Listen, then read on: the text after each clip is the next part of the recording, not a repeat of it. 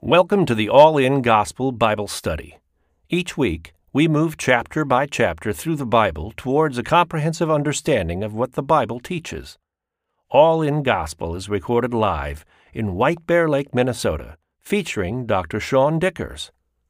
You can support this broadcast by subscribing or donating at anchor.fm/allingospel or visit the allingospel.com website.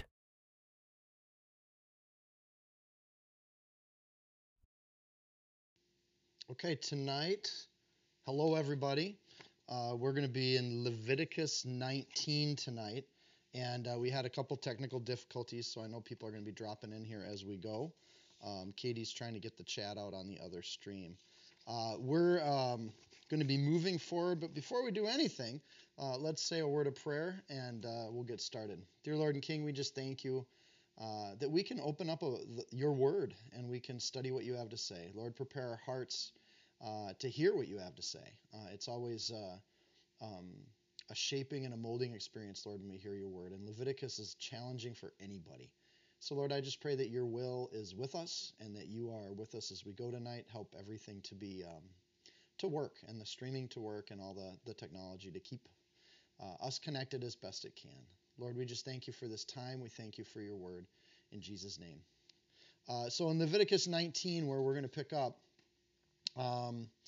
as a form of context, we are continuing with a book for the Levites. So the Leviticus starts off and leads us through a series of sacrifices that the Levites are responsible for moving forward.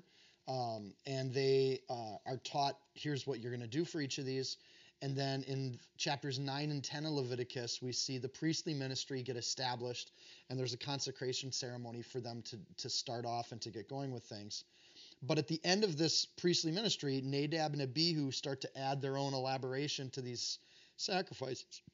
And God strikes them dead immediately, and then turns to their dad and says, I don't want you to get upset because they're not doing it the way I asked you to do it. So as priests, you're not here to create a new religion. God's going to create that religion for the Israelites. Chapter 11, we started to see that God's explaining these things immediately after the death of Nadab and Abihu. He starts to say, look, all humans are sinners. You're all born as sinners. And then in chapter 12, he says, when you eat, you have to eat in a way that's clean versus unclean. And then in chapter 15, he basically tells them all to take baths, right? Stay clean. And in chapter 13 and 14, there's this image of leprosy on humanity, and God tells them this is what leprosy looks like. And he tells them this is what you're going to do when you do see somebody who's healed from leprosy. So in context, God's telling these Levitical priesthoods how to set things up for the sacrifices, how to do the consecration ceremonies, and also how to guide the people in holiness, which becomes the most important part of what the Levites are going to do, is they're going to be guiding people in this kind of walk of holiness.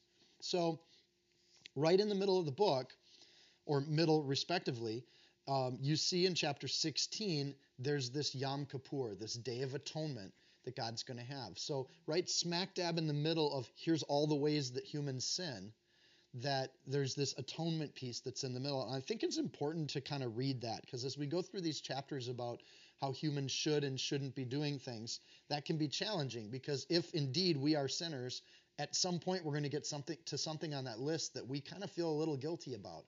Or worse, maybe there's something on the list that we as human beings want to defend, or we want to kind of advocate for. Well, that's not actually that bad, or it doesn't deserve that kind of thing. But right in the middle of Leviticus chapter 16, there's this Day of Atonement. That's the whole central point of everything that's going on since we did the sacrifices at the beginning of the book. And it's going to continue. Last week we did in chapter 18 an entire chapter on all the sexual practices that God is not okay with.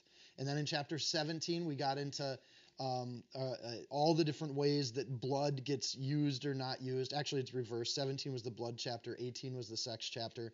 But again, right between, on either side of the Day of Atonement, we see chapters of these lists of sins that God's not okay with in human behavior. But I think it's important that we see that at the heart of this is atonement.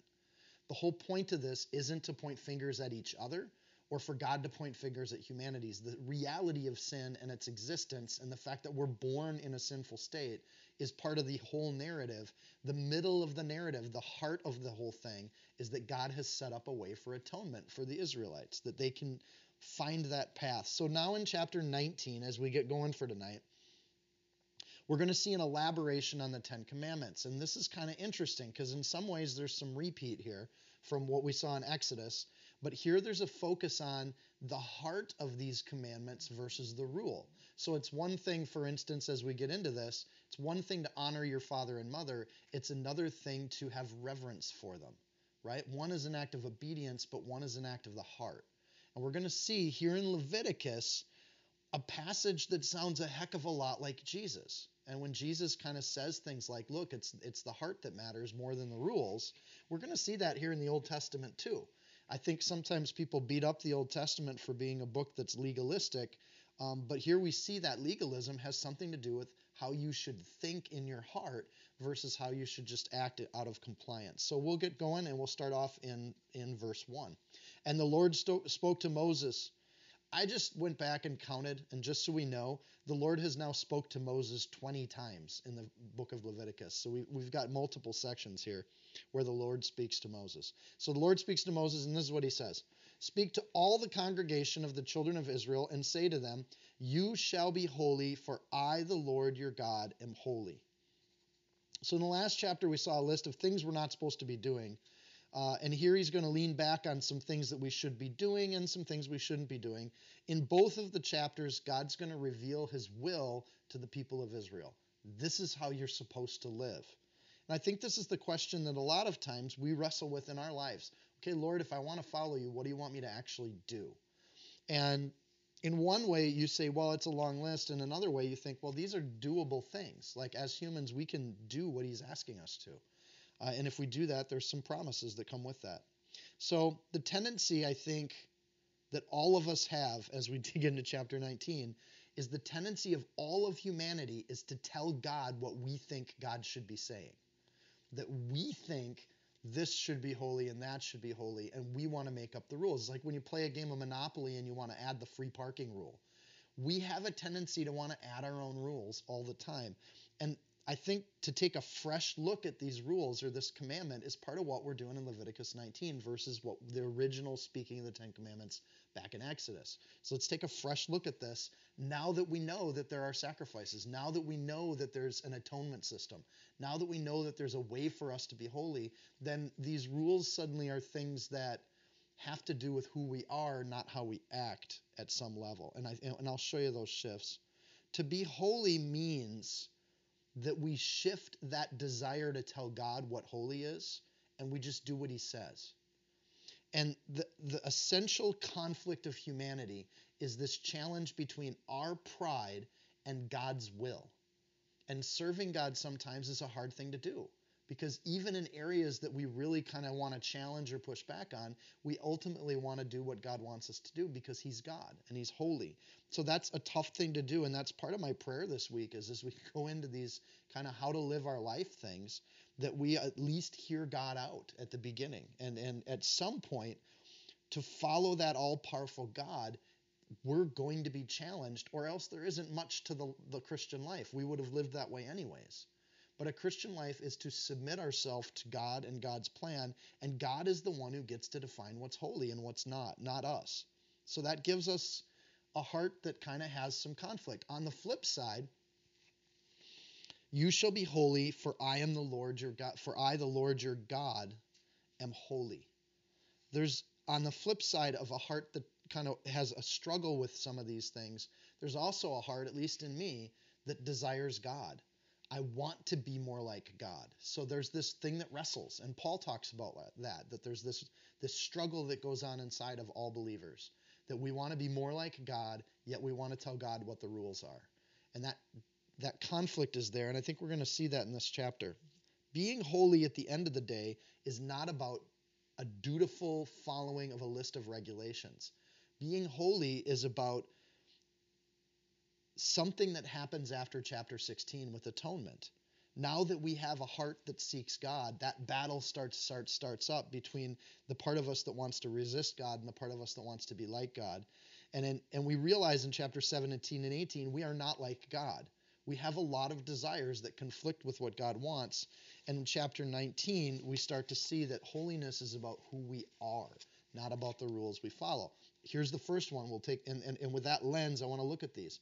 Verse 3, every one of you shall revere his mother and his father and keep my Sabbaths. I'm the Lord your God. Now, I read that to my kids every day, every meal, every lunch, each time they leave the house and every time they come home. We keep reading that to them all the time. We keep reading it to Shadow too, but Shadow just ignores it or wants food. This idea that you shall revere your mother and father. So this mirrors the Ten Commandments, and we're going to see that this whole chapter. But there's a difference between the way it's said in Exodus and the way it's spoken here. And that is, in Exodus it says to honor your father and mother, and here it says to revere them. See the difference? Revere is, yare is the Hebrew word. It's very different than the word that we saw in Exodus, right? Honor is to do the right things. Reverence, yare, is an outpouring of the heart. It's your feelings towards your parents. So something that comes from within, or a belief about your parents, not just dutiful honor. So to do that takes a different kind of heart. And I think that in Leviticus we're seeing that now that we have atonement, something should change in us. And a reverence for your parents or a belief about your parents is almost despite the fact that they're human and they're sinners too, right? At some level you honor that they're there for the generation before. This honoring of parents in the Jewish society is a foundation for a culture that will continue its traditions from one generation to the next. So there's those that do what they have to, and there's those that act a certain way because of who they've become after atonement. Verse 4, do not turn towards idols, nor make yourself molded gods, for I'm the Lord your God. It's interesting, the word idols here, the root of that word actually means emptiness or nothings. So it could be read, don't turn to nothings in your life. So after you've been atoned for, don't turn to things that are empty, things that are nothing, things that are full of air, nor make for yourself molded gods. See how there's kind of two things here? Because we'd think idols would be the molded gods, but there's a list of two things. Don't turn towards emptiness, and don't make for yourself molded gods. Don't worship things that humans have made. And humans have made some cool things, right? But we shouldn't worship those things. And the rationale is, I am the Lord your God. God wants that attention and that worship out of your heart. So, verse 5, and if you offer a sacrifice of a peace offering to the Lord, you shall offer it of your own free will. So it's one thing to offer the offering. It's another thing to have a heart that wants to do it, a free will. Free will there is ratzon in the Hebrew. It's an attitude of the heart, and we just keep seeing that in this chapter. It's more than just doing the sacrifice that I told you about in chapter 3. God's saying, in addition to doing all these things you're supposed to do, I want your heart. So it should come out of a free will heart, or a heart that is opened to freedom, not a have to, it's a get to.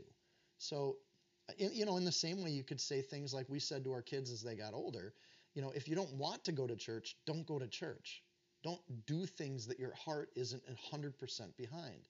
But we go to church sometimes out of obligation or guilt, or we don't want people to say that we're heathens or something like that. We go because we have to, but that isn't the heart that God wants us to go to church with. He wants us to do it because we get to. So if you're going to fellowship, you should do it out of your own free will. This sounds a little like Jesus when he says it's not just about doing these things, it's about having a heart. Verse 6, it shall be eaten the same day you offer it. He's talking about the peace offering. And on the next day, if any of it remains until the third day, it shall be burned in the fire. And if it's eaten at all on the third day, it's an abomination. It shall not be accepted. Abomination is the same word we saw in the last chapter in reference to acts that God has defined as sinful. If you do these acts, that's an abomination to God. So eating the peace offering on the third day is at that same level of abomination. Why? Because when we do our peace offering with God, it should be fresh. It shouldn't be stale, and it shouldn't be stank meat, right? So you have this opportunity to fellowship with God. It should be of your own free will, and it should be fresh. It shouldn't be something that you're just doing out of obligation. It shall not be accepted at the end of verse 7. It's not even worth our time. If we do it without the right heart, it's a waste of our time. It's not even accepted. Therefore, in verse 8, everyone who eats it shall bear his iniquity, because he's profaned the hallowed offering of the Lord, and that person shall be cut off from its people. Well, that's pretty serious. If we serve God and we don't do it with the right heart, not only does God not accept those things, but he does it horribly. I remember one time we had a group of people going to feed my starving children. And I really didn't want to go, but I did because I said I would, and it's an obligation. But I was kind of there, and I didn't enjoy it, and I wasn't packing the stuff fast enough. And about halfway through the time, I had to just say a prayer and say, Lord, I don't really want to be doing this, but you got to change my heart. Give me a heart that wants to be here right now doing this. Because if I don't do that, it's not just that you won't accept that offering of time, it's that it's an abomination, and it actually pushes me further away from God. And I can harden my heart to that and just make that my kind of practice normally. Or you can pray and ask for the Lord to give you a heart of free will towards those acts and those things.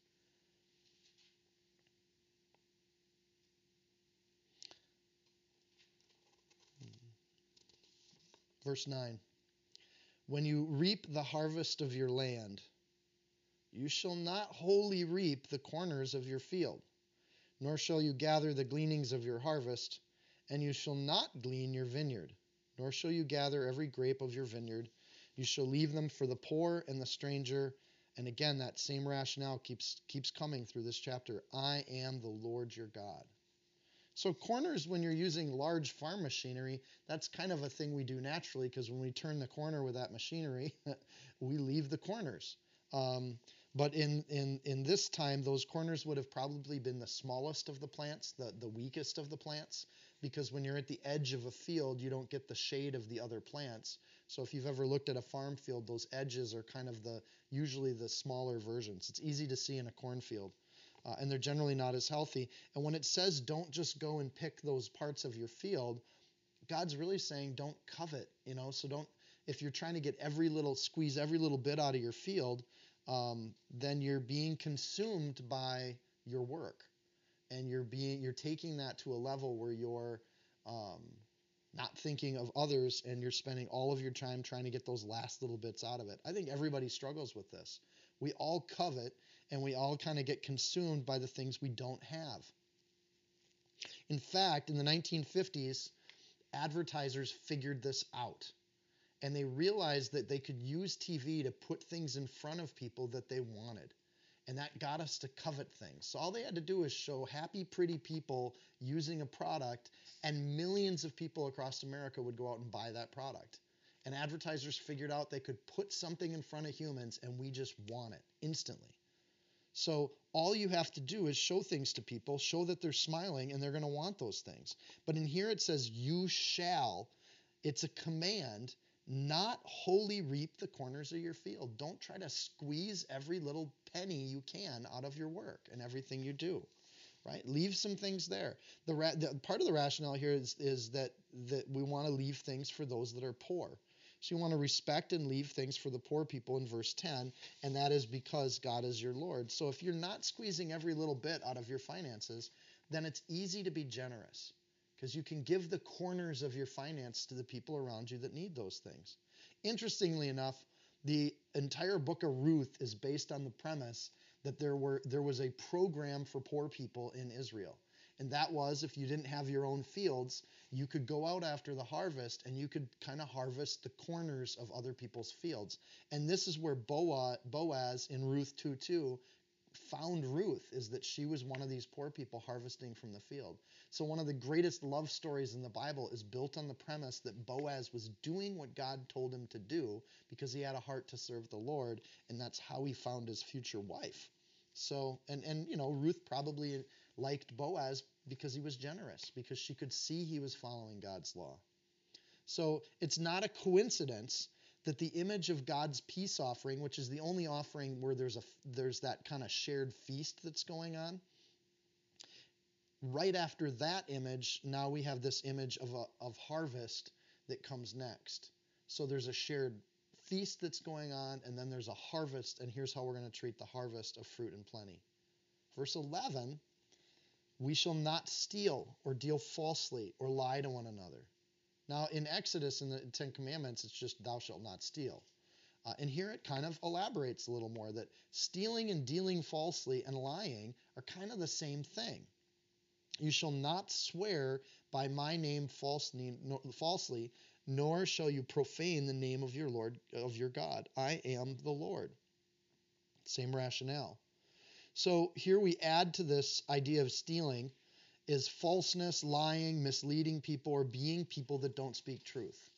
So, and that's tough because sometimes there's times and places where not speaking is the right thing to do.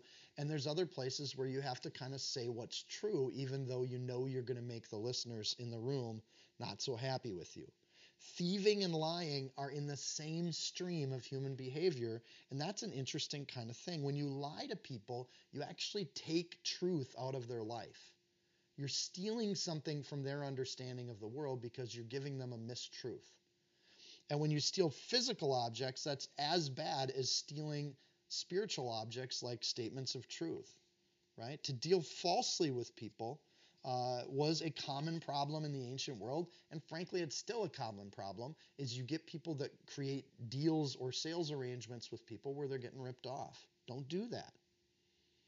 So it's something to be very careful about here. When it says, don't swear by my name falsely, it occurred to me that there are some kind of wings of the Christian church where this is something to be really wary of, where you get groups of people where everything that happens and everything they see, they're giving God credit for that.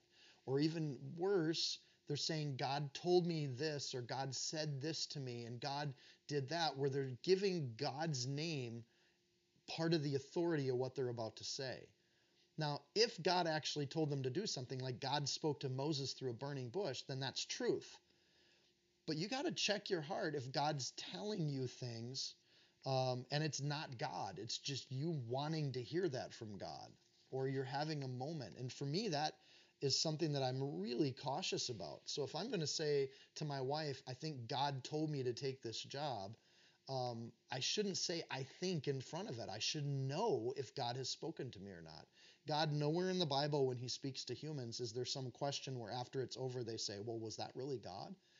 When God actually speaks to humans, humans know it, and there's a truth to it. So don't swear by my name falsely, nor profane the name of your God. Don't use God's name when really what you're talking about is your own feelings, your own logic, and your own emotion. Be careful about that, right? Why? Because God's God and he knows when you're using his name. We should be praying about everything and, of course, listening to God when we do that, but we should take great care before we say God told us things or God said this or spoke to us. Frankly, God's already spoke to us through the Word of God, right? So we see throughout the Bible that the Bible is God's telling us what to do.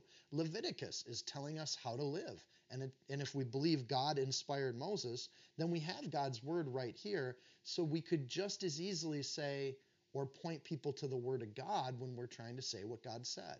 So instead of some mystical thing that happened just between you and God, we can say, look, right here in Leviticus 19:12, it says, don't swear by God's name falsely. And that's God's voice speaking through the Word of God. So I feel confident when I have brothers and sisters in the faith that when they're trying to tell me what God's saying, they just point me to the Word of God because God's already said it. And we can kind of lean on that. I like that I am the Lord is at the end of this one. And in one way to read verse 12 is to also read like, don't use my name for yourself because I'm God, and implicitly God will speak for himself. He doesn't need you to speak for him. He can do that all by himself. So point people to the Word of God. We should be admonishing people and exhorting people, but we can do that boldly as believers, knowing what God said in the Word, and we can point people back to the Word. Verse 13, you shall not cheat your neighbor or rob him. The wages of him who is hired shall not remain with you all night until morning. So we see in these rules that God has, we kind of see the nature of God, and we see God's personality coming through. Because if these are things God wants of his people because he's the Lord, then when we act this way, we're also reflecting and mirroring how God acts to other people too. And God wants us to act with fairness, to treat our neighbors well. We don't use other people's weaknesses to rob them or cheat them, right? And we don't use our superiority in those rules either. So the wages of him who is hired shall not remain with you all night till morning. Oftentimes, part of the wages of what we'd offer people, they gave people at night so they could go buy a meal. So in the ancient world, if I worked for you as a farm owner, you'd pay me after the workday was done, and then I could use that money to go buy a meal and buy a place to sleep for the night. So people that hold that money back were people that were really making it so the weak had to suffer so they could hold on to money a little longer. Don't do that. Don't cheat your neighbor. Don't rob them. Don't hold their wages. Have some compassion for those that work, and have some compassion and fairness for those that work for you. Verse 14, you shall not curse the deaf, nor put a stumbling block before the blind, but shall fear your God. I am the Lord. Now, this in 13 you get a glimpse of the heart of God. In 14 you get a glimpse of how nasty the Israelites had to have been. Why would you need to write this if they weren't doing it? So cursing the deaf is just kind of cruel because they can't hear your curses, but everybody else in the room can hear what you're saying to them. It's just like middle school bullying. It's just cruel. And putting a stumbling block in front of blind people, that's mean. So when you see things like this, you think, what kind of people were the Israelites? Like, how bad were they if this is one of the things that has to be in this? And I'm really glad I live in an era of history where this would largely be rejected by if you did this to a blind person, most people would think you're a horrible, mean person. And you don't laugh at people and do that. But I remember back in elementary school, middle school, there were kids that just took joy in other people's suffering. And here we see not only the nastiness of Israel, but a little bit where God doesn't think that's cool at all. Don't do that. In fact, in doing that, the contrast is you should fear God. Because if you're going to be mean to the handicapped, the weak, the disabled, if you're going to be cruel to those people, God loves those people. And you should be fearful of what God's going to do to you if you get your kicks out of ripping on or picking on somebody who's weaker than you. I am the Lord, he says. That's not just me hearing a secret message. He wrote it right here in the book. I'm the Lord. He'll take care of that justice. So treat people with kindness. Treat those that are weaker than you with dignity. Those that work for you, pay them immediately. Take care of the people around you. And God's coaching the people of Israel to be a different kind of people, right? Avoid the nastiness and take baths and all that stuff in previous chapters. But here we just see this glimpse of, and be nice. Be kind people. Verse 15, you shall do no injustice in judgment. You shall not be partial to the poor, nor honor the person of the mighty. In righteousness you shall judge your neighbor. Justice for all. Right? Everybody gets justice. Doesn't matter if you're rich or poor. Being just overrules the status. And in humanity, we go the other direction by nature. If somebody's rich, powerful, and wealthy, well, they should be able to fly their way through the legal system, right? And we see in the world that those that have resources can buy their way into getting special treatment. The further a country gets away from God, the more injustice you'll start to see in their legal system. We, implicitly in verse 15, there is judgment that has to happen in a society, and God sees that. He doesn't say don't judge at all, but in a civic society, he says don't be unjust in your judgments. You have to make decisions as a society, but it's limited by a written law, the law that God's going to write, or the legal code of other countries. It's not the whim of the judge or the whim of the king as to how you're going to treat people, right? So in righteousness, you shall judge your neighbor. The thing that should determine if someone is guilty or innocent is this law of righteousness that God's writing. He's giving us the rules. Did they do something wrong or didn't they? So it's not about opinion. It's not about groupthink. It's not about whether or not people like the person or not. It's about if they acted with righteousness or if they didn't, and if it can be proven. In righteousness, you shall judge. God turns then to individuals, and he does this, I think, for a reason, because at a civic level, as a country, there's judgments that have to happen. But we see in both the Old and New Testament that we're not supposed to individually be acting out justice, right? Vigilantes aren't cool because they're generally driven by emotion and personal vendetta. So we see that in Matthew 7, verse 1. It says, "Judge not, lest you be judged. For with what judgment you judge, you will be judged, and with the measure you use, it will be measured back to you." So even though society has to have justice and judges systems, use righteousness and use the law, but be very cautious when you judge, because when you judge people, that's how God's going to judge you. And that's a New Testament concept, and we see that back here too. And anyone that starts telling gossip or tales or judging people that aren't them, there's a conflict with God, and we see that in verse 16. "You shall not go about as a talebearer among your people, nor shall you take a stand against the life of your neighbor. I am the Lord." God will do that judging. It's not an individual's job to do that, even though a society has to judge criminals at times. Talebearers get a kick out of talking about other people. So there's this consistent idea, right? So instead of leading a quiet life, minding your own business, we see that a talebearer likes to hear stories about other people and then tell others about it. They tell those stories.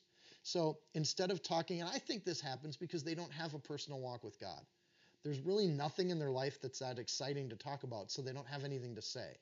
So they get excited about other people's stories. And look at the industry of like entertainment magazines that take pop stars and tell every story you can about those people, and you get all excited about people you don't even know personally.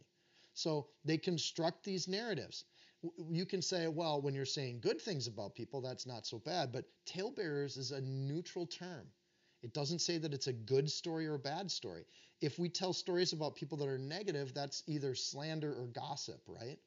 If we tell stories about people that are positive, that could be seen as idolizing or idol worship.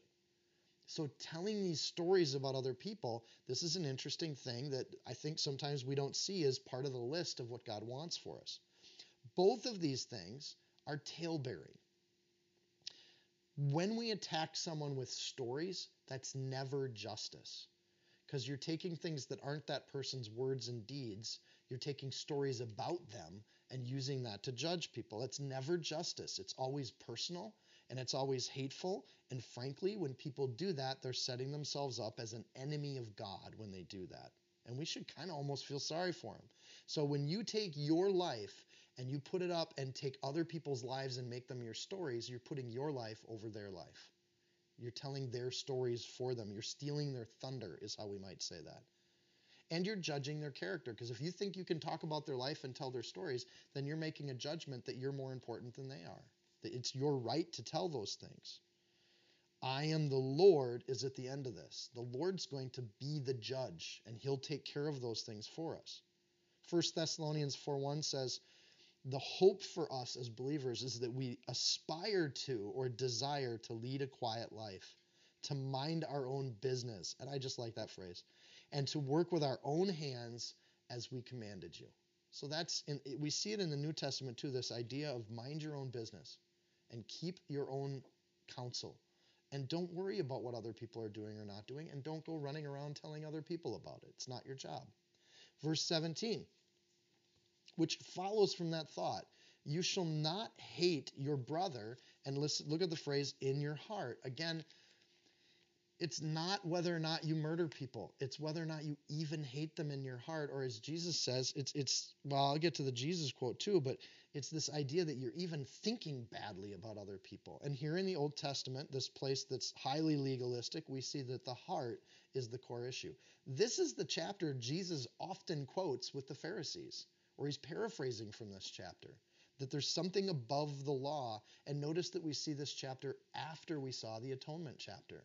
When you're atoned for and you're walking with God or trying to walk with God, something should be changing in your heart where you don't hate other people. And that's hard. It's easy to not hate people when they're nice. It's really hard to not hate people when they're jerks or when they're putting stumbling blocks in front of blind people, right? That's when everything in us wants to hate those people. These are nasty, mean people. It's easy for us to hate people we don't really know, like politicians that disagree with us. We hate those people. But God says, don't hate your brother in your heart. You shall surely rebuke your neighbor and not bear sin because of him. So there's a balance to this. We'll get to that. You shall not take vengeance, nor bear any grudge against the children of your people, but you shall love your neighbor as yourself. I'm the Lord. And we know Jesus cited this. This was one of his favorite verses. And if this is one of Jesus' favorite verses, I want to stop on this one and really absorb this one a little bit. So God's law here is looking at the heart, not the actions, right?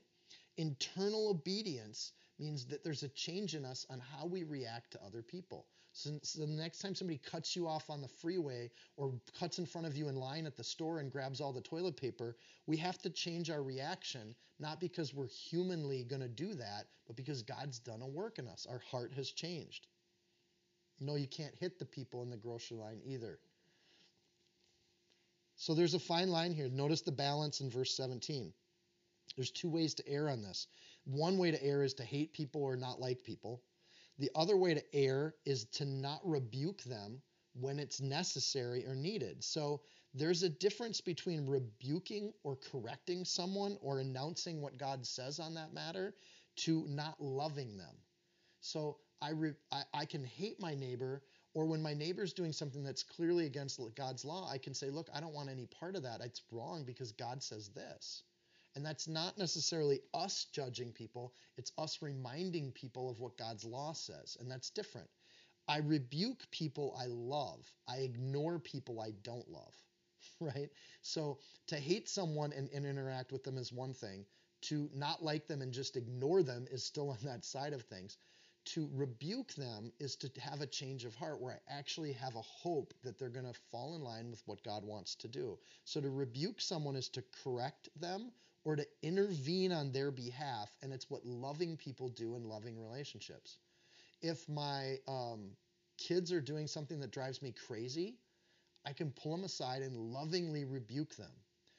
Please clean up after yourselves. Please don't leave the milk out on the counter. And that's a rebuke, but my hope is that they put the milk away and we live in peace and harmony from here on after, right? My hope is that they clean up my garage when they go in and move all my tools around, that they put them back where they found them.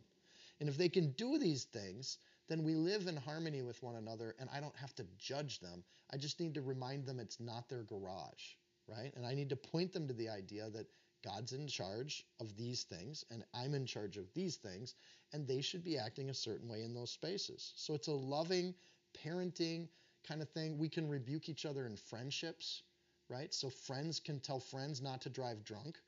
Not as an act of judgment, but as an act of love. Don't do that. It's going to hurt you. Don't do that because God says not to do that, right? So we don't get to declare what's right and wrong and what's holy and what's not holy, but we can remind people that God has defined what sin is. And that's a rebuke, right? Forgiving people when they change is also an expectation. So if they've done us wrong, we're not supposed to hate them, but we can rebuke them and say, look, I think you did wrong here. I think the Bible says to do this, and you did this, and I think that's a problem. In the New Testament, it says we should go to people immediately with that. We don't go to sleep on our anger or frustration with people. We quickly go to them and say, hey, you crossed a line here. Most of the time when I've done that in my life, I find that those people had no intention of crossing a line. They didn't have malicious thoughts when they did that. They were usually just careless. And immediately they'll say, I'm really sorry. I didn't mean to get you upset or anything like that. And the air clears and everything's good and it's happy. But when people hold on to those things and they just hate people in their heart and they don't address them quickly, that turns into bitterness and anger and it divides people and it becomes a horrible thing. And vengeance gets mentioned here too. Verse 18 says, you shall not take vengeance. This is a clear command from God. Humans don't get to individually take vengeance. Societies have to declare what's right and what's wrong and do justice, but individuals don't get to run around doing vengeance. So Batman is inherently one of my favorite superheroes, but he's also inherently acting in a way that's ungodly, right? In doing individual vengeance. And Batman's not real, just so I can let people know that. Romans 12:19, beloved, don't avenge yourselves, but rather give place to wrath, for it is written, vengeance is mine, I will repay, says the Lord. I am the Lord at the end of verse 18. I'll do vengeance. You don't get to do vengeance. So when you really want vengeance, and you've really seen some injustice in the world, and you know who's doing that injustice, like David, sometimes it's okay to pray things like, Lord, I'm not going to take personal vengeance on this, but I would love to see you do your job. And I'd love to see you defend your name because it's your word that you said that we should and shouldn't do these things. Here's a person who's clearly in defiance against you. I've rebuked them and it didn't work. Lord, I kind of want to see what's going to happen next. And those, I think, can be prayers where you help to work the hate out of your heart, because if it's not your responsibility to hate them and you give that place to vengeance, you give it over to the Lord, and you know the Lord will deal with them in his own time, you can let it go. And it becomes kind of a great place to be. You shall. This law is a positive command. So in the last chapter, we saw a lot of do not kinds of things. Here we're seeing kind of things where it says you shall do these things. So what's interesting here where it says you shall love your neighbor as yourself, this is a confounding thing, because if I have to love my neighbor as myself, it would sure be nice if I could define the word neighbor. Because if neighbor meant these people, then I can still hate these people. And I can start to divide the world up into neighbors and not neighbors. And that's what came up in Luke 10 in the New Testament, is they were debating this law that we're reading about in Leviticus. So Jesus has these lawyers coming at him with legal questions. And lawyers in Jewish society were people that studied and read Leviticus and were trying to carry that out in the judicial system. And the lawyers were kind of coming at him, and Jesus, it says in Luke 10, verse 26, he says to him, well, what's written in the law? What's your reading of it? So he answered and said, this is Jesus answering, so he answered and said, you shall love the Lord God with all your heart. And so Jesus is leaning on this idea that we love God with our heart, not with our compliance. So, and then he goes on and says, and with all your mind, and your neighbor as yourself. He's quoting Leviticus 19, verse 18. And I love when I can find what Jesus is quoting and kind of track with him. And he said to him, and I'm still in Luke 10, you've answered rightly. Do this and you will live. But he being the lawyer, wanting to justify himself, says to Jesus, and who is my neighbor? So this is kind of cool, because the lawyer knew the verse that Jesus was quoting well enough to, off the top of his head, he knew that there was a legal problem at the end of the verse. Okay, well, who's my neighbor? So they're having this debate, and Luke doesn't explain it to us at all. He's just assuming that we know Leviticus 2. Right? And who's my neighbor? And Jesus answered and said, well, he tells a whole story, because Jesus answers with stories. This is what Jesus does. Jesus tells a story about a Samaritan, and there's these three people that come, and the first two people just leave this guy beat up on the side of the road, and the third person that shows up is a Samaritan, who the Jewish people hated because they were like half Jewish people. They weren't all in Jewish people. They were people that were corrupted by the Babylonians and poured it in and kind of did some Jewish traditions and some Samaritan traditions, and they were hated by the Jewish people. And Jesus has this Samaritan show up, and he takes care of the guy on the side of the road. You know the story. I'll skip forward then. And Jesus turns to these lawyers and he says, so which of these three do you think was neighbor to him who fell among the thieves? And he said, the lawyer says, well, the one who showed mercy on him. And Jesus said, go and do the same thing. So instead of answering the question, who is my neighbor, Jesus just says, look, when you see somebody who needs things, just help them. This isn't hard. It's only hard if we get legalistic about Leviticus. If we start picking it apart and trying to find loopholes to these things, then it's difficult. But if we just read it at face value, don't take vengeance, don't bear grudges against the children of your people, but you shall love your neighbor as yourself. I am the Lord. We can resist that in our heart, or we can just say, Lord, I just want to be like that. Help me to not hold grudges. Help me to not be angry at people, right? Help me to think the best of folks when they do things. But help me to not hold that bitterness in my heart, because I don't want to be one of those people. Help me to see a need and meet it and not worry about what class of people that person was born into, but just treat them like my neighbor. Jesus' answer then is essentially, the whole planet is your neighbor. Anyone you see is your neighbor. So treat them as you would yourself. I just love this. So Jesus lists this verse as one of the two most important laws in the entire Old Testament. Could you sum up all of the laws? He says, love the Lord with all your heart, mind, and soul, and love your neighbor as yourself. And everybody's your neighbor. We'll get back to this more in verse 32 if you glance ahead. So the Jews are going to find over the next couple thousand years, there's no way to do these verses. That as human beings, we hold grudges. That without the Holy Spirit, we are lost in these things, right?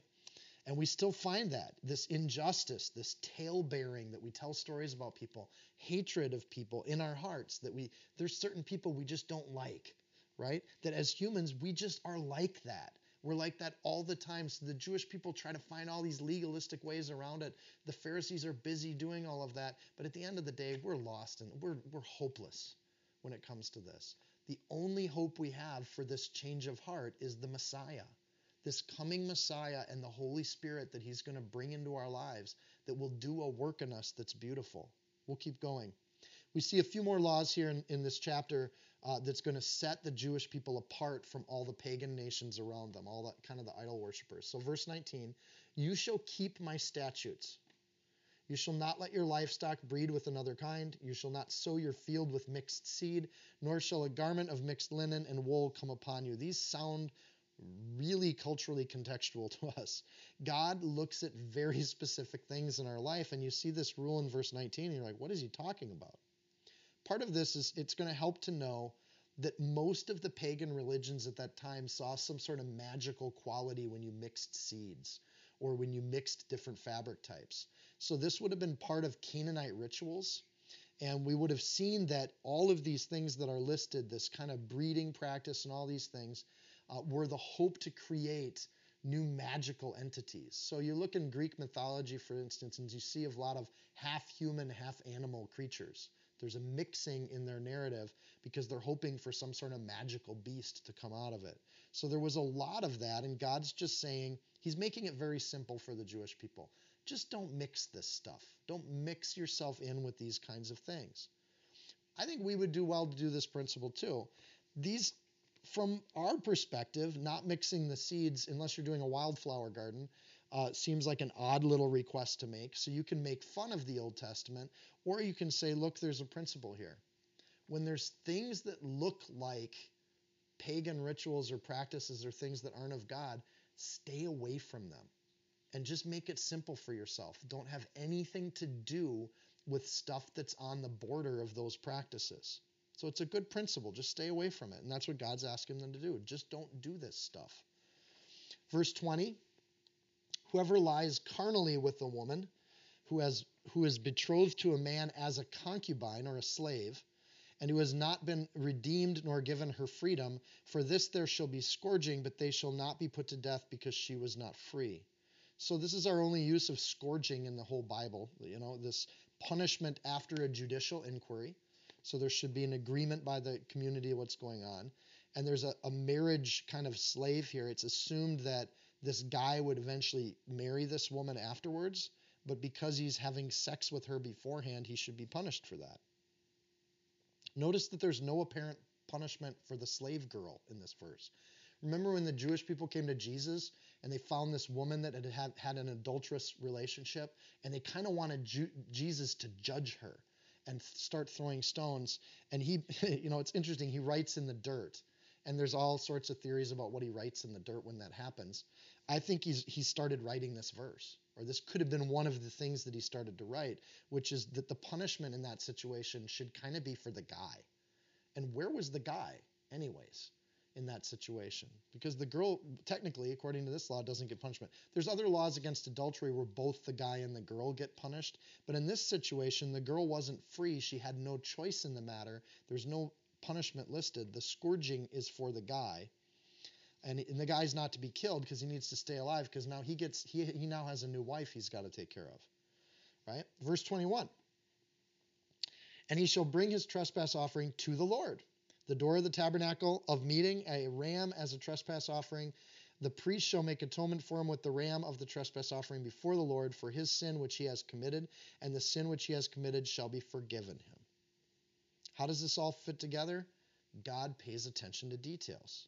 All of these things that we're getting in this list are things that test the willingness that we have to just do what God tells us to do. Verse 23, when you come into the land and have planted all kinds of trees for food, then you shall not count their fruit as uncircumcised. 3 years it shall be as uncircumcised to you. and it shall not be eaten. Why would you put a rule like this in here? So again, this is where Leviticus gets picked on. It has all these particular little rules. So when we plant an orchard, those first fruits that come in, like the Garden of Eden, we're just supposed to not touch the fruit on those trees for the first 3 years. Why do you do this? Because we want to be obedient to God and because God said so. There's no inherent sin in eating that apple or that orange other than that God said no. So God puts a rule in here that has no apparent moral, intuitive moral framework to it. But when God makes the law, now there's a moral framework to it. It becomes not okay because God said so. Also, it's, I think, a nice conversation starter because all your neighbors are going to come in that aren't Jewish, and they're going to say, how come you're not eating all of these awesome apples off your new apple trees? And your answer gets to be, because I love the Lord. And when we find things in our life that are great conversation starters, like, why don't you do this thing? There's no moral code here. And we say, because I'm trying to set that aside for my God, you stand out and you put Jesus out in front. It's a great way to do that. And I think that there's a lot of things in our life and our society that we can set to the side and tell people we're setting it to the side because God said so in our life. God has spoken in a way that we're going to just leave those things alone. Verse 24. Oh, no, I'll go back to 23. There's also a nice benefit. Horticulturists today know that if you leave that fruit the first few years, it actually helps the trees get established because they can, that fruit can then nourish the soil underneath the tree. And it's actually really good for the tree, but that's not the logic that's given in Leviticus. We're supposed to just do it because God said so, but there's also kind of a nice benefit to it. Verse 24, but in the 4th year, all of its fruit shall be holy. So suddenly we can eat the fruit in that year 4. And a praise to the Lord. Praise God, we have a healthy orchard. And in the 5th year, you may eat its fruit, that it may yield to you its increase. I am the Lord your God. If you do what I say, I'm going to bless your orchard. And that's not prosperity gospel. It's just the Lord saying, look, if you do what I say, there's going to be an increase spiritually in your life and even on your apple trees. So do what I'm saying to do. Just obey. And then there's a promise that comes with it. If you obey me, there's going to be a blessing that comes with it. I don't know mature believers that don't see that. And it's not always a financial blessing, but it is a blessing of growth and getting closer to God and feeling like you're abiding with Jesus. When you do what God says to do, there isn't a distance between you and God. There's an intimacy between you and God. But when you're holding on to some sin in your life, like stealing apples off your apple trees in the first 3 years, that becomes a distance point between you and God, and it separates you. So there are a number of items here that will further separate Israel. And if you look at Canaanite religious practices, we're going to see a contrast here of, in the next few verses, God's going to separate Israel from these practices. Verse 26, don't eat anything with the blood, nor shall you practice divination or soothsaying. We've talked about those in past chapters. Divination, I think it's interesting, has the same root word in the Hebrew as serpent. So the idea of you don't be practicing serpent witchcraft or soothsaying, which is to predict the future. You shall not shave around the sides of your head, nor shall you disfigure the edges of your beard. So in verse 27, we see the beginning of what will be a timeless fashion style for Orthodox Jews. Let those sideburns grow, baby, and you can have the curls, and let those beards grow big and bushy. And that's something that God's going to ask of his Jewish people. These are the sorts of things where the shaving of the head and the disfiguring of the beard into weird shapes, that hyper grooming, was really popular. That's part of both Egyptian and Canaanite practices in their religions. Egyptian priests would shave their whole bodies like a swimming competitor. But Canaanites would do these ornate decorations with their beards, like the dwarves in Lord of the Rings. Right? So that was just part of how they would decorate themselves. And God's basically saying within their culture, don't do the things that make you look like them. Right? So whatever fashion style we pick, we should say something with our fashion style and be intentional about it. It's not that it's morally wrong to shave your hair or I'd be in trouble. It's that in that culture, that practice made them look like Canaanite priests, and God didn't want them to do that. Now, as the culture shifts around us, the principle stays the same. I shouldn't be dressing in a way that when you look at me, you think I'm a Satanist, right? I shouldn't look like the people that we're supposed to be set apart from. One verse that makes this kind of thing Continue or obvious is the next one, verse 28. You shall not make any cuttings in your flesh for the dead. Obviously a religious practice. Cutting is not new. It's not edgy, right? Tell all of our high schoolers that. It's not a cool thing to be doing that. It's old, it's very old, and it's not good. No tattoo or any marks should be on you. I am the Lord. So is it wrong or right to get a tattoo? It's clear you can use this verse, and it says, no tattoo any marks on you. Don't, nor tattoo any marks on you. It kind of rhymes. So it's poetry. It's clear that it's there. In context, we have a whole set of passages that say, don't be like the Canaanite priests. Given that we don't have a lot of Canaanite priests anymore, no one would necessarily see a tattoo as that you are a Satan worshiper or you are a divinator or a soothsayer. So it depends on what your tattoo looks like. One way to look at it is the not mixing of the seeds. Why even get close to it? So it's one of those things where, like, if you're in question or you're asking that question, then just why even mess with it? Stay away from it. On the other hand, if you are in a Christian rock band and you want to decorate yourself with tattoos, you're actually affiliating and associating yourself with that practice. That might be something to think about, or you have to kind of wrestle with these verses and say how you're going to deal with those. Maybe our whole discussion after the teaching tonight will be about tattoos. Who knows? But I hope there's more in this chapter that we can talk about. For today, at least, we can translate a general principle here, which is to not look like people who aren't servants of God. Don't dress or look in a way that does that. I'll push it to conviction here a little bit. Hear this as a rebuke. When I wear clothing that has a logo on it, I'm announcing who I serve with my money. So if we're not supposed to be following empty idols, and we're not supposed to be sacrificing to other gods or giving things up, then this idea of not cutting or shaving our head could be easily translated into don't wear things that make you look like your allegiance is to empty or contrary to God sorts of activities. Why would we do that? So how does our clothing and our tattoos represent our beliefs, who we stand for, and who we serve? And continuing on in this line of thought, verse 29, don't prostitute your daughter because to cause her to be a harlot, lest the land fall into harlotry and the land become full of wickedness. Again, the Canaanites saw this as a holy practice in the same way that other traditions would say our firstborn sons are going to go off to be priests. We're just going to tithe our first child, right? So in Canaanite practice, to give your daughter to the temple as a temple prostitute was seen as a holy sacrifice to their gods, Asheroth in particular. And that wasn't good. And it created a whole country where people would have sex outside of loving and lasting relationships. Not only that, it's mean to do that to your daughter. Don't do that. And I think that one is not culturally contextual. I think we can generally say as a principle for all of eternity, giving your daughter to prostitution is a bad thing. What kind of people were the Israelites where God had to tell them this? So verse 30, we come back to this, and it's almost like we're coming back to the Ten Commandments. You shall keep my Sabbaths and reverence my sanctuary. Again, reverence is about the heart, not just to respect the sanctuary, but to love it. I'm the Lord. Don't do all this pagan stuff. Just keep my Sabbaths and reverence my sanctuary. Reverence the place that we have together, the peace that we have together. Love that more than you love the world. Give no regard to mediums, verse 31, and familiar spirits. Don't seek after them to be defiled by them. I'm the Lord your God. It's not cute to see a fortune teller. It's not something we should spend time on. If you want to have your palms read, if you want tarot cards played for you, this stuff is making a huge revival in the United States of America. It's not a party trick to play with Ouija boards. Don't seek out spirits to talk to you. It's interesting to me how the Bible doesn't say that they aren't there.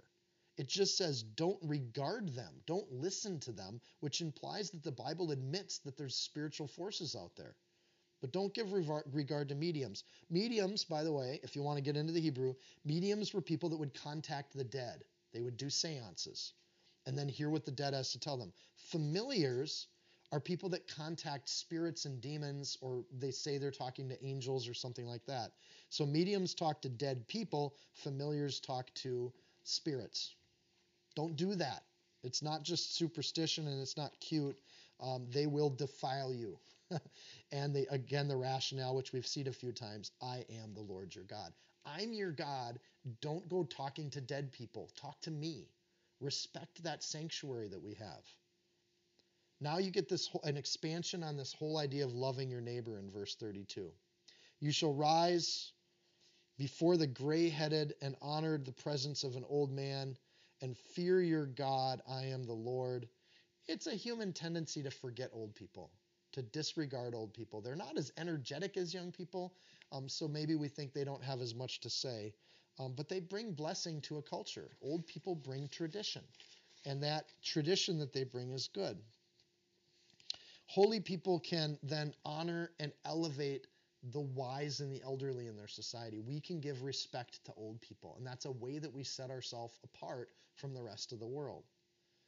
There's been a rise in America of taking old people and putting them away into nursing homes, into old folk communities, and the more we can visit people in those spaces, the more we can bless people in those spaces, the more we can counteract this idea that when people get old, we just abandon them, right? We don't take care of them.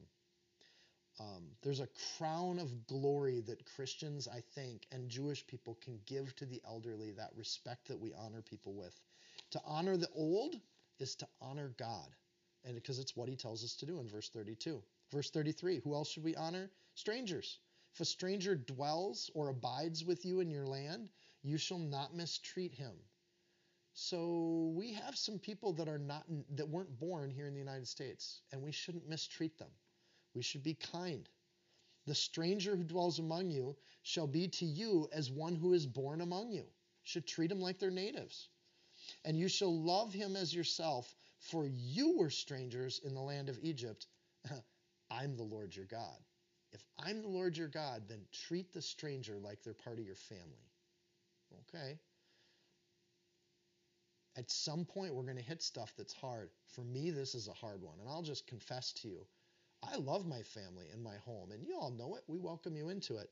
But to just have some stranger come into my house, all my security alarms start going off, right? So should I just blindly and ignorantly let people into my home and whatnot? And it doesn't necessarily say that. It says to treat people as though they were born among you. So there maybe it doesn't mean opening up your house to total strangers, which could be actually dangerous, but it should have something to do with how we treat people.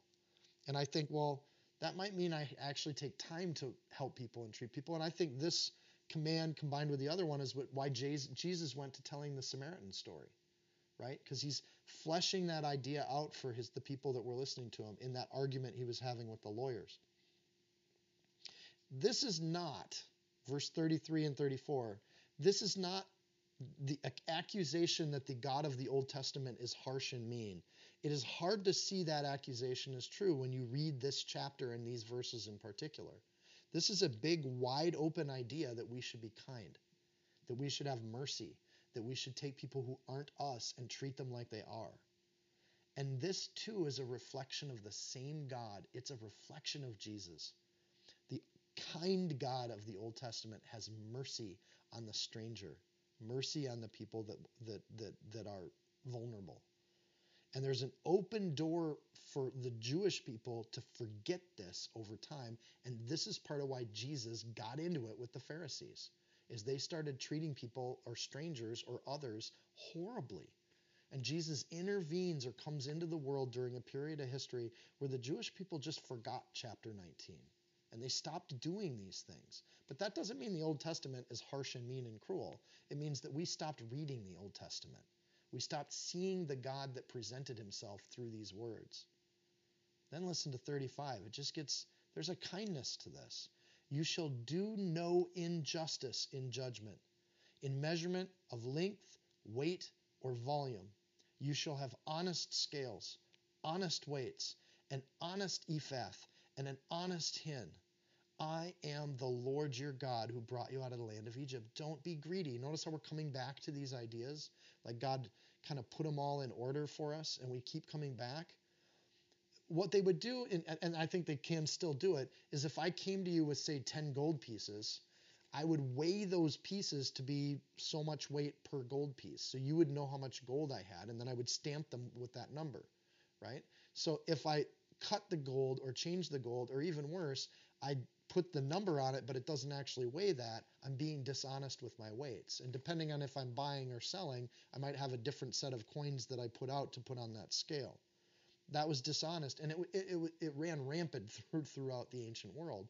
But with the Jewish people, they're going to be honest. And throughout history, this command for honest weights helps the Jewish people become a trade center as they go through history, because even foreigners know they're going to get a fair trade when they deal with the Jewish people. So verse 15 is to have justice with humans. Here we see justice in finance and how we deal with people in our business dealings.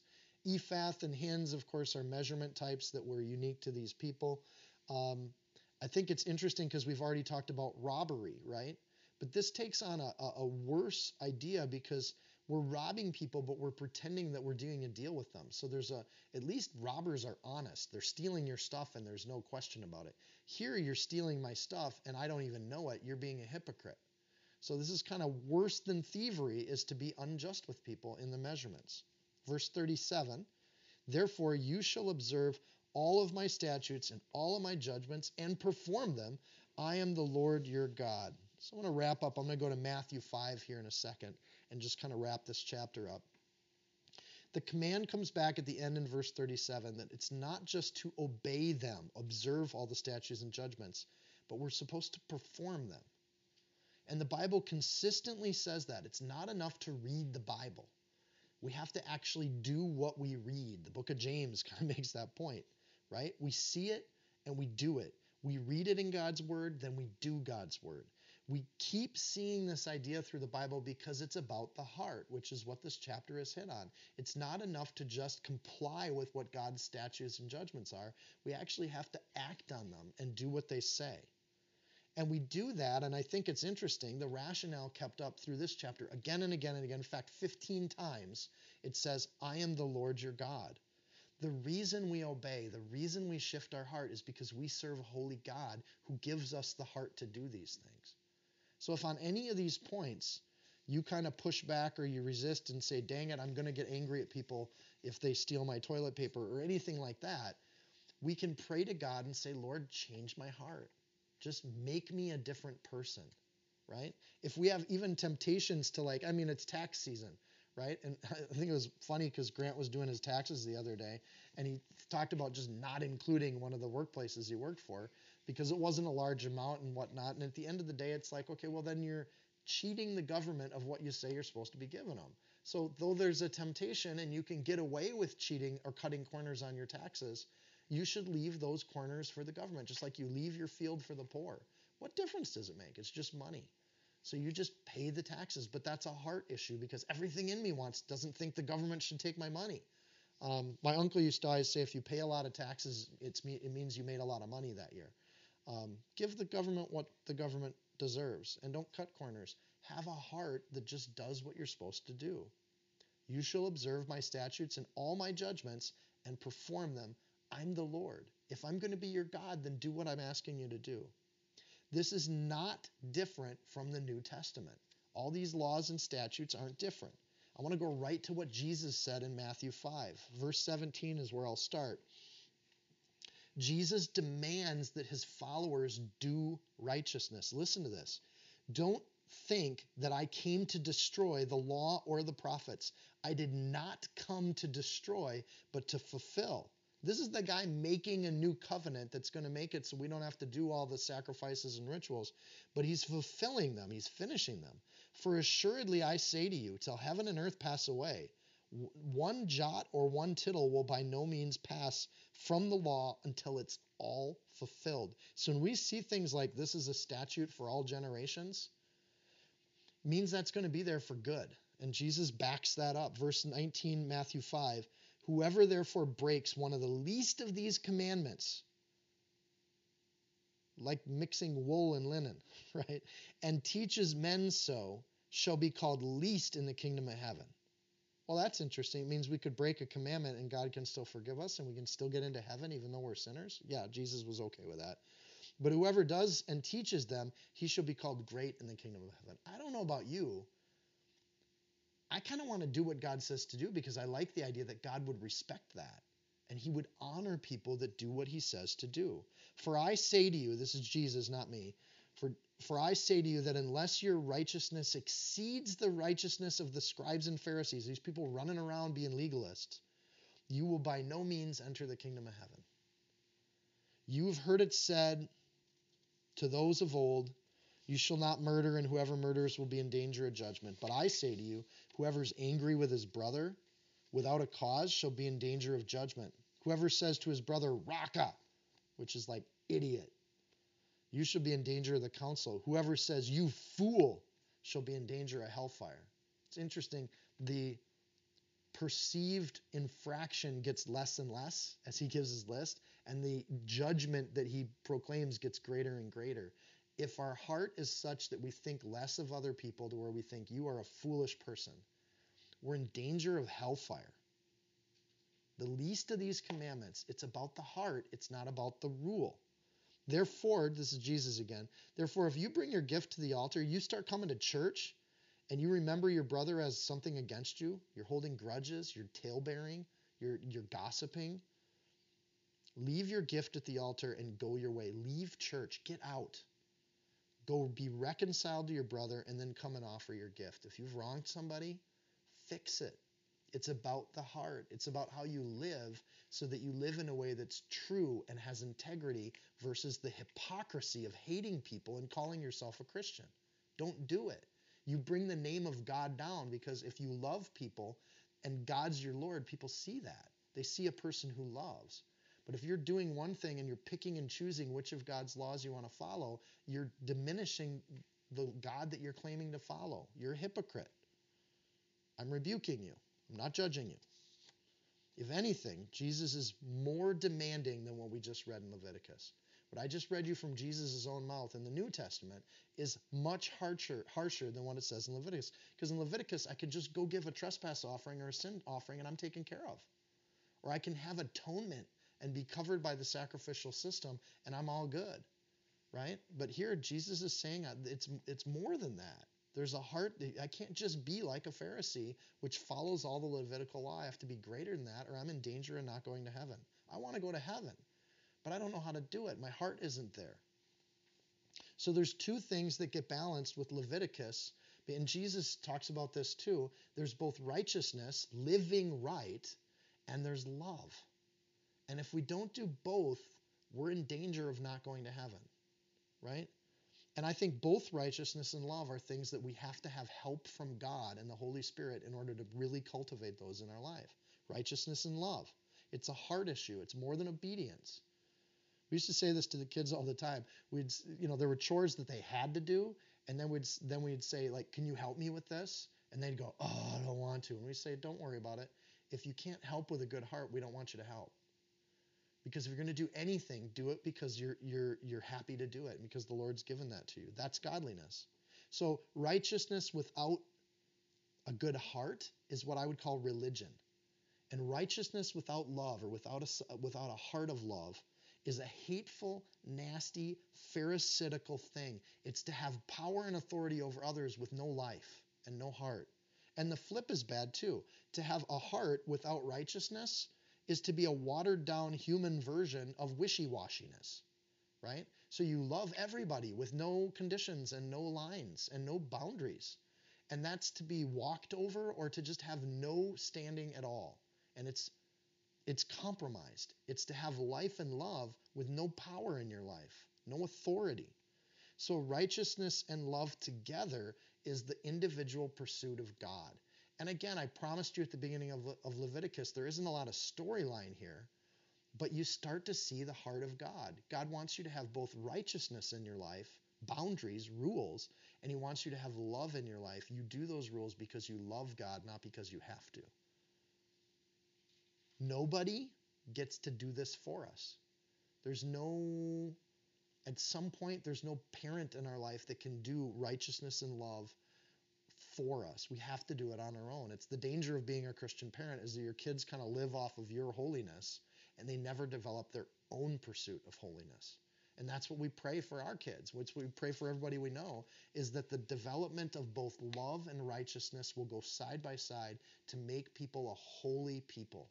Not to judge others, not to be vindictive, but to judge ourselves and to demand better of ourselves and turn to the Lord in prayer saying, Lord, make me better because I can't do it on my own. I hate those people that take the toilet paper. No one does it for you. So we pay attention to being clean. We've seen a lot of that in Leviticus. This is clean. This is unclean. We tune into all those things. But if the heart isn't behind it, if we're not doing it because we love the Lord, we might as well leave the tabernacle and get out. So you're either all in or you're all out. There's right and there's wrong, and you live it out. And people make this really complex because we resist it. But it's not complex at all. God makes it extremely simple. This is clean, this is unclean, this is righteous, this is not. And then he asks us to do it. And the reason he gives 15 times is, I am the Lord. Either I'm your God and you're following me, or I'm not your God, and don't pretend like you're following me. And it's a tough message to hear. So may we be blessed in hearing it. May we be convicted and rebuked by the word of God, but not hateful or resistant toward the word of God. May we have soft hearts towards it so that we can love others as we love ourselves. Amen? Let's pray.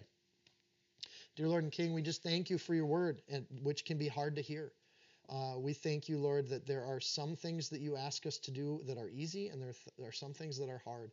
And Lord, when it comes to changing our heart and just doing things because we love you, that is harder than doing things because it's the rule. And Lord, I ask you to make me joyfully accept your rules and your righteousness and your boundaries, your definitions. They are hard to accept, and we live in a culture, Lord, that pushes on almost all of them.